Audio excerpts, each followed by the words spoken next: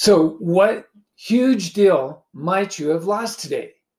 Thank you for joining me today for creating your amazing life. Please reach down and hit the subscribe button. I'm glad you're joining me here for episode number 64. So, many years ago, an elderly lady was strolling through a Pittsburgh department store, obviously killing time. She passed counter after counter without anyone paying attention to her. All the clerks had spotted her as an idle looker with no intention of buying. They made it a point of looking in the other direction when she stopped at their counters. Finally, the lady came to a counter that was attended by a young clerk who politely asked if he might serve her. No, she replied, I'm just killing time, waiting for the rain to stop so I can go home.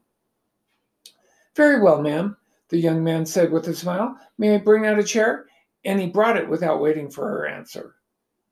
After the rain slackened, the young man took the old lady by the arm, escorted her to the street, and bade her goodbye. As she left, she asked for his card. Several months later, the owner of the store received a letter asking that this young man to be sent to Scotland to take an order for the furnishings of a home. The owner of the store wrote back and said he was sorry the young man did not work in the house furnishing department, but explained that he would be glad to send an experienced man to do the job. Back came the reply that no one else would do except this particular young man. The letters were signed by Andrew Carnegie, and the house he wanted furnished was the Skibo Castle in Scotland. The elderly lady was Mr. Carnegie's mother. The young man was sent to Scotland. He received an order for several $1,000s worth of furnishings, and with a partnership in the store. He later became the owner of half interest in the store. So this is something that I've been working on lately. Customer service and just it doesn't matter if somebody's a customer or not, but just being there and helping whoever it is that I'm talking to. And if it's something that I can do for them, whether it's something that I'll get paid for or not, I'm going to do it. Because